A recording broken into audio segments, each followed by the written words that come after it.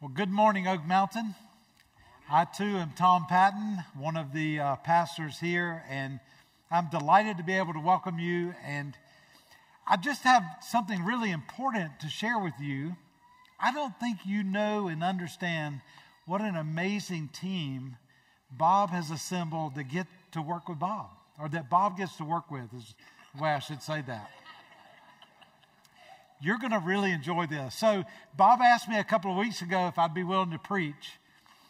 And I said yes. And so I was looking forward in the Blue Book and saw that this week we would be studying this section on Shaped by the Word.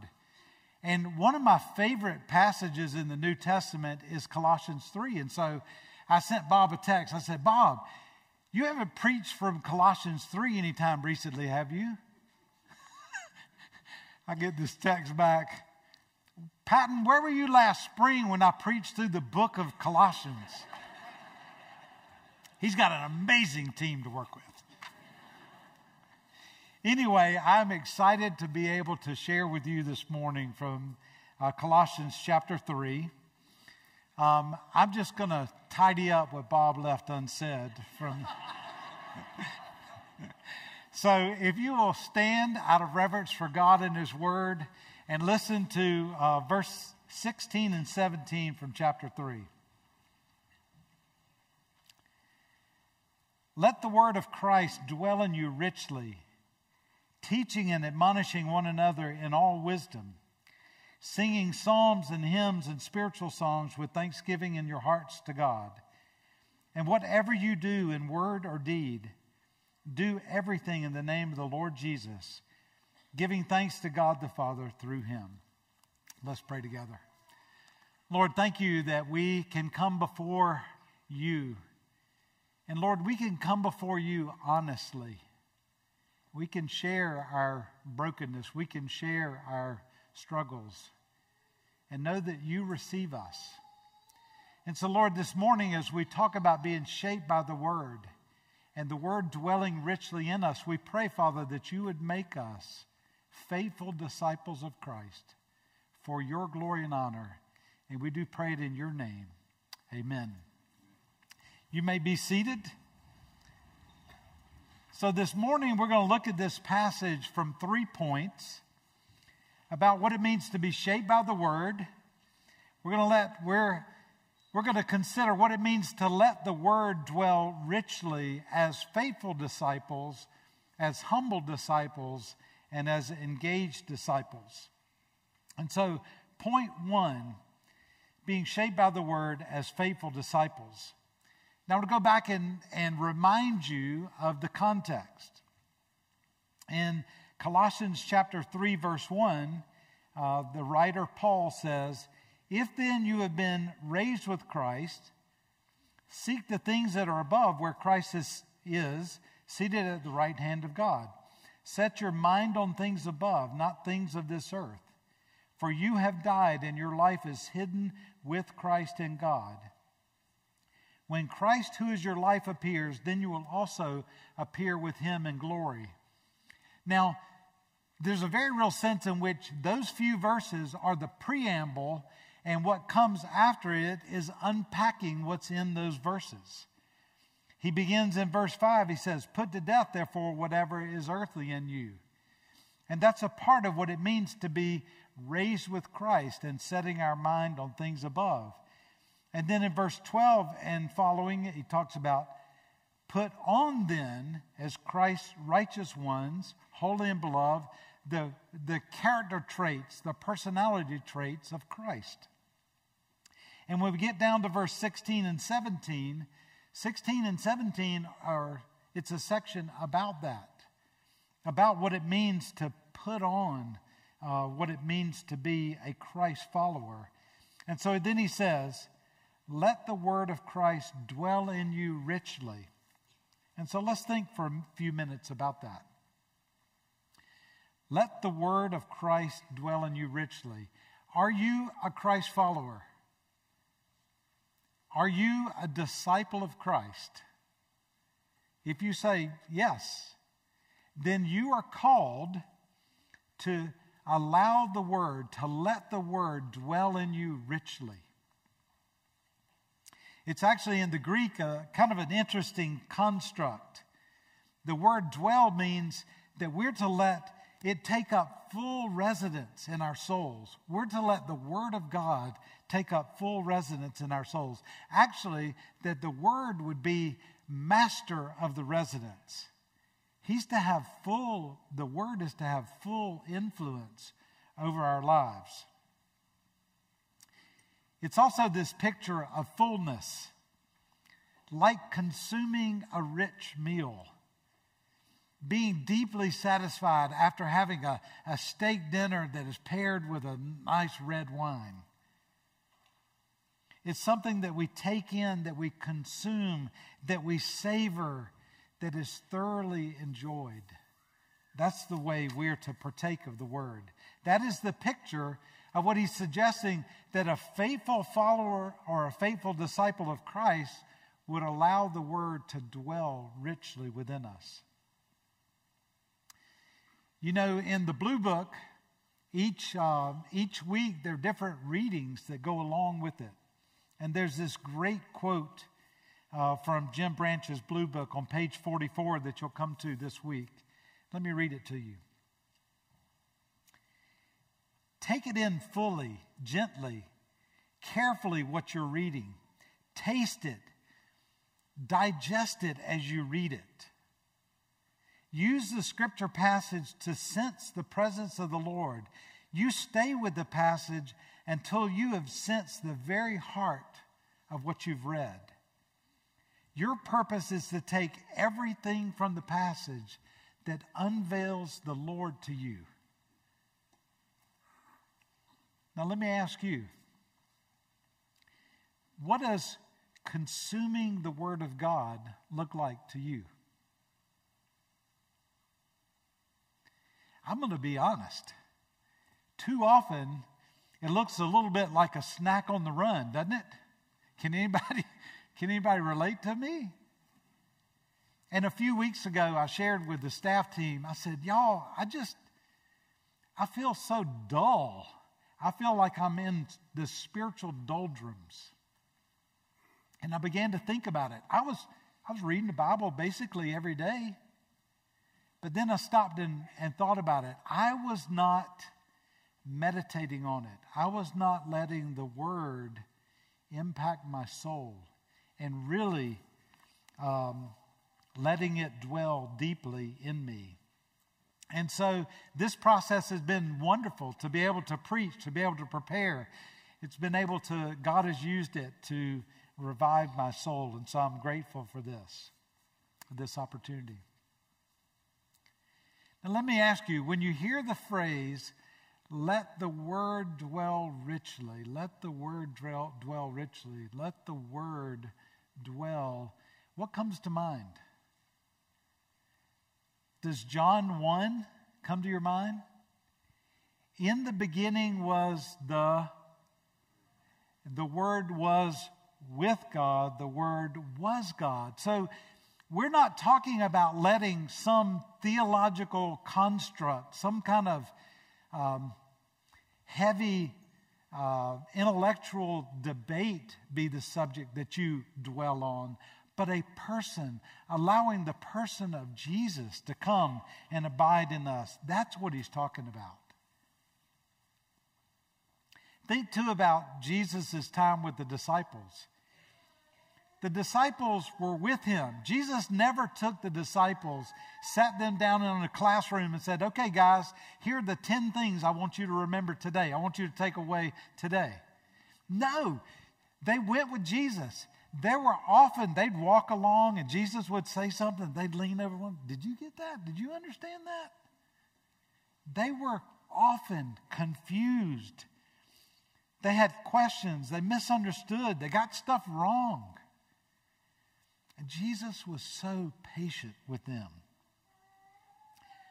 But they were learning the Word in community. And they were wrestling with the Word together with Jesus. That's what it means to partake of the Word. Now,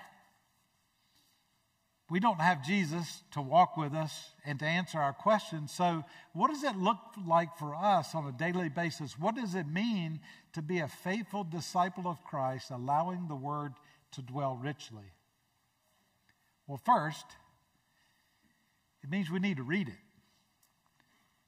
And one of the reasons that we're doing the Blue Book was about 5 years ago, we began to ask the congregation about their habits of studying the Word. And we realized that there was a real lack of study of the Word. And so this has been a wonderful thing to read the Word and to read the Word together. But then we've got to do more than just read it. We've got to meditate upon it. We've got to study it. We've got to learn it. We need to memorize it. So kids, this word is for you. Memorize the Word of God while you're young, because when you get old like me, you can't remember anything. Can't remember what Bob preached from Colossians. Now, I really want to encourage you to hide the Word in your hearts. This is what it means to be a faithful disciple of Christ, who is letting the Word dwell richly. May it be true for us as well. Let's move on to point 2. We're to let the Word dwell in us richly as humble disciples. Look again at verse 16. Let the Word of Christ dwell in you richly, teaching and admonishing one another in all wisdom. Now, I know there's some of you going, where did you get humble from that? Actually, since we are Christ's followers, we're commanded to emulate the posture of our Lord, right? What was Jesus' posture in teaching? Did Jesus teach and admonish? Did he speak hard words? Yeah, there were times that he spoke hard words. I think one of the passages that came to mind as I was thinking about this was John 8, when Jesus is, the Pharisees, the righteous leaders, bring before him this woman who's been caught in adultery. And I think it's really an interesting study. Jesus never diminishes the truth of his word. He never says that she wasn't in sin. Interestingly enough, he never contradicts the religious leaders who say she's broken the law and she deserves to be judged. He never says anything to contradict that. But what he does is he flips it. And he says to the self-righteous religious leaders, sure, stone her. And those of you without sin, you be the first one to throw a stone. And they all left. Jesus admonishes with incredible humility and gentleness. Think about the story of the woman at the well in John chapter 4. Here's this woman. She's sinful. She's had 5 husbands. She brings to him a basket full of bad theology. All the questions that she asked were amazing. Did Jesus unload on her and say, you need to get your theology right? No. Jesus goes to the greatest need of that woman. She was an immoral woman, and because of that, she had been shunned by her community. And so she comes out in the heat of the day to draw water so that she wouldn't be there with the other women who would look down on her. And Jesus says, I offer to you living water. Jesus wants to take away her shame.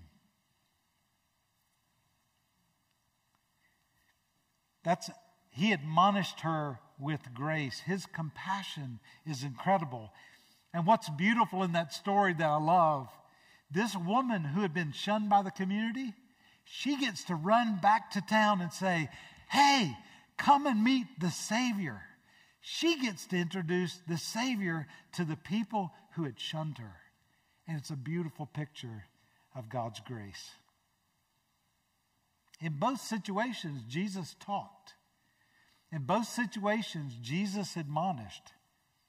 But he did so graciously. And there are so many other examples that we could look to in the Scriptures. Now, you may be thinking, now, wait a minute, Tom.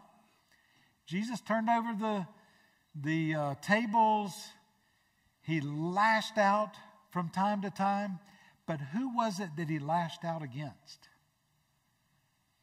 Again, it was the self-righteous religious leaders. They were the ones that he went after. But for those who were humble learners, Jesus was patient and Jesus was gracious.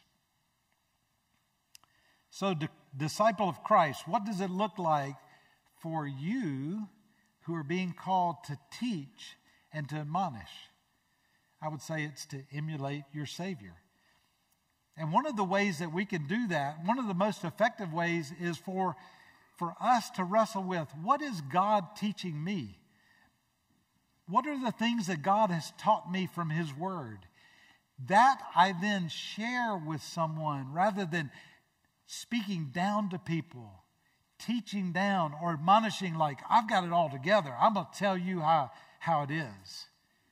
Instead, maybe it's that we're confronting someone who's in sin and we might go to that person, but rather than taking a position of pride and arrogance, we say, hey, brother, I've been down that path. I know where that leads. You don't want to go there. It's dramatically different. We don't come to others from a posture of pride or arrogance, but with one of humility. I love the example in the Sermon on the Mount in Matthew 7 where Jesus says, when you go to a brother and you want to help this brother get a speck out of his eye, what do you do first? You make sure that you get the log out of your own eye. You don't come puffed up with knowledge or with an air of superiority. You start with start with your own sin. Start with your own failings. Be willing to acknowledge that. Get the log out of your own eye. And then you can help the brother or the sister get the speck out of their eye. Such is a humble posture like Jesus. I think one of the most powerful and profound teaching moments in Jesus' ministry was on the night that all of his disciples would run away. That one of his closest disciples who said, Jesus, I'm willing to die with you. He would deny that he even knew who Jesus was 3 times that same very night. And then the next morning, Jesus would be falsely accused and would be murdered. I've thought about this before, this passage from John chapter 13. If you know that your friends are about to abandon you, you know that you're about to be murdered. No, let me put it this way. If I were that person, I would only be thinking about myself. What does Jesus do? He gets up from the table, he dons a towel, and he stoops down. The King of Kings stoops down and washes the feet of his disciples. That's what it means to teach. He goes on to say that the greatest of his disciples is the servant of all, not the master theologian, not the amazing apologist, but the greatest servant. I feel like in our day and age, we feel like we have to win an argument. I feel like we have to argue, and then we have to win the argument, and they have to understand our point. He says in this passage that we are to teach and admonish with all wisdom. I think sometimes the greatest display of wisdom is for us to go slap our hand over our mouth and be quiet. Say what needs to be said, say the truth, and let the Holy Spirit do His work. The Spirit and the Word working in our brother or sister in Christ. We don't need to abuse others with the truth. Let God's truth do its work. I live with an amazingly gifted teacher. And our son Nathan, also incredibly gifted teacher. And over the last couple of years, I've been studying what is it about their craft that makes them so gifted. And I've come to realize this. They inspire others to want to learn and to want to grow. That is exactly what we are called to do. To teach and admonish with all wisdom is to inspire one another to grow and to learn. May it be that that would be the way we, as faithful and humble disciples, encourage one another. And then point 3, we are to let the Word of God dwell in us richly as engaged disciples. Let me invite you to look again at verse 16 and 17. The second half of verse 16 and then the rest of 17. Singing psalms and hymns and spiritual songs with thanksgiving in your hearts to God. And whatever you do in word or deed, do everything in the name of the Lord Jesus, giving thanks to God the Father through Him. The disciple who lets the Word dwell richly will be shaped by that Word. And what will result will be thanksgiving and praise and service rendered to God and to His people. Paul speaks about songs and hymns and spiritual songs. Reckon what Christian radio station that was he was referring to. He's thinking about the Psalms, right? 150 poems, songs, laments of the people of God. I want you to flip over to Psalm 103. I want us to just look at this together real quick. Psalm 103 holds a special place in my life. A number of years ago, I was playing games spiritually. I wasn't holding God off at arm's distance like this, but I was holding God off at arm's distance like this. There were things that I was saying, no, God, I'm not willing for you. I'm not willing to give this to you. And I was reading a J.C. Ryle book and reading Psalm 103, and God just got a hold of my heart. Listen to these words. Bless the Lord, O my soul, and all that is within me. Bless His holy name. You can hear the psalmist, you can hear David just welling up with gratitude to God and encouraging his soul to worship God as He's due. Bless the Lord, O my soul, and forget not all His benefits, who forgives all of your iniquities, who heals all of your diseases, who redeems your life from the pit, who crowns you with steadfast love and mercy, who satisfies you with good so that your youth is renewed like the eagles. And then down to verse 8. The Lord is merciful and gracious, slow to anger and abounding in steadfast love. The Lord is merciful and gracious to you. Slow to anger. We often think that God's just waiting. He just can't wait to get us. And that's not the posture of God in the Scriptures. Abounding in steadfast love. Verse 11, as high as the heavens are above the earth, so great is his steadfast love towards those who fear him or respect him or humble themselves before him. As far as the east is from the west. How far is the east separated from the west? You can't get any further. So far has God removed our transgressions from us. You know, there are times when we sing hymns and songs in this church, and I just stop singing and listen. And I let you sing the truths of those words into my soul. And that's what happens when we read Psalms like this. When we meditate upon the character, the mercy, the kindness, the grace, the love, even the holiness of God, we cannot not be impacted. We cannot not respond.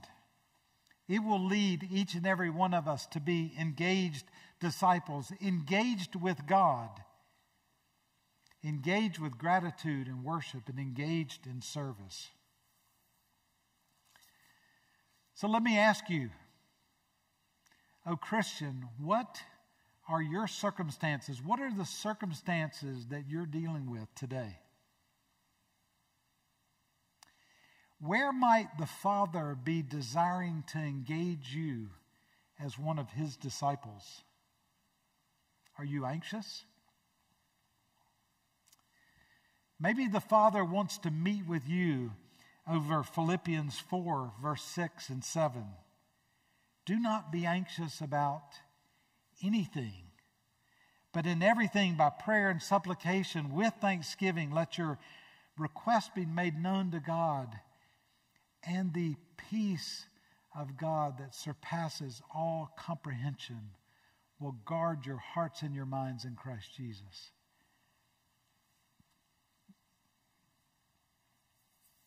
Maybe it's not anxiety that you're dealing with. Maybe it's conflict. Let me encourage you to go to the Father and go to Psalm 37, verses 1 through 8, and reflect on that psalm. It will change you. The psalmist encourages us to lift our gaze off of our circumstances, to delight in the Lord. He invites us to trust him, to be still, to fret not. It will shift your perspective. It will impact you, and you will overflow with thanksgiving and worship to the living God who's willing to work in your circumstances and the conflicts you're dealing with. Maybe today you're wrestling with guilt or shame. Let me encourage you to meet with the Father over Matthew 11, verses 28 to 30. Jesus says, come to me, all who are weary and heavy laden, and I will give you rest for your souls. You see, when we're wrestling with sin, when we feel the weight of our sin, what do we want to do? It's the human nature. We want to run and hide. We want to run and hide from God. What does Jesus say when we feel the weight of our sin? Come. Come unto me, all who are weary and heavy laden. We can come and we can bring all of our failings and all of our sin, and every one of those were nailed to the cross. And you don't stand before a holy God holding if you trust in Christ, you are not holding all of your sin before this holy God. Instead, Jesus has transferred to you all of his righteousness. You are clothed in that righteousness, and when the Father looks at you, he sees you just as righteous as the Son. You are free. You are forgiven. Jesus is the answer. He says, come. Don't run and hide. Maybe you're dealing with sickness or something else. Let me encourage you to read Romans chapter 8. Begin at verse 1 and read to the end and go back and read it again. And meditate upon these truths. The fact that Jesus is standing before the throne of God, praying for you, interceding before you, before the throne of God for you. It even says in that passage that the Holy Spirit intercedes with groanings too deep to be comprehended. Such is the love and passion of God for you. If you meditate upon that, it will transform you. It will make you filled with thanks and praise and worship to God. Now, some of you may be thinking, you know, when I think about the scriptures, I think that they're just platitudes. They're like Hallmark Channel-esque sayings. But that could not be further from the truth, because the book of Hebrews says that the Word of God is living and active. And as we, as faithful, humble disciples of Christ, engaged disciples of Christ, engage with Him in His Word, it will change us. It will lead us to God. It will change our perspective. It will lead us to worship, thanks, and gratitude. And then, from a position of health, we will move out into service, doing all things to the glory of God, not serving to earn points or favor from God, not seeking to curry favor from others, but serving with an open hand, doing all to the glory of God, flowing forth from hearts of gratitude. That, I believe, is what this passage teaches. Now, I want to close by turning to Psalm 1. And I want to encourage you, if you have your Bibles, turn there with me and just read this in closing.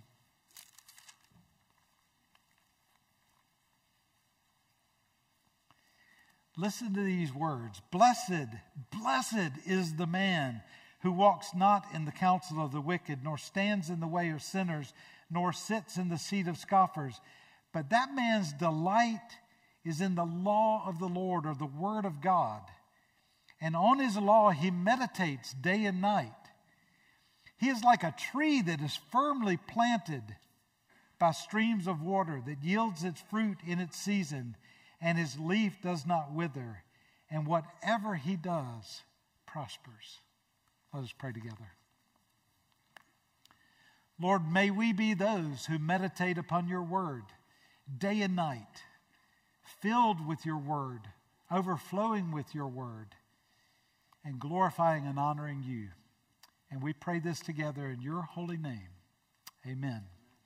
Let me invite you to rise and receive God's gracious word to you. And now may the grace of our Lord Jesus Christ, the profound love of God for you, and the transforming power of the Holy Spirit rest and abide upon each one of you now and forevermore.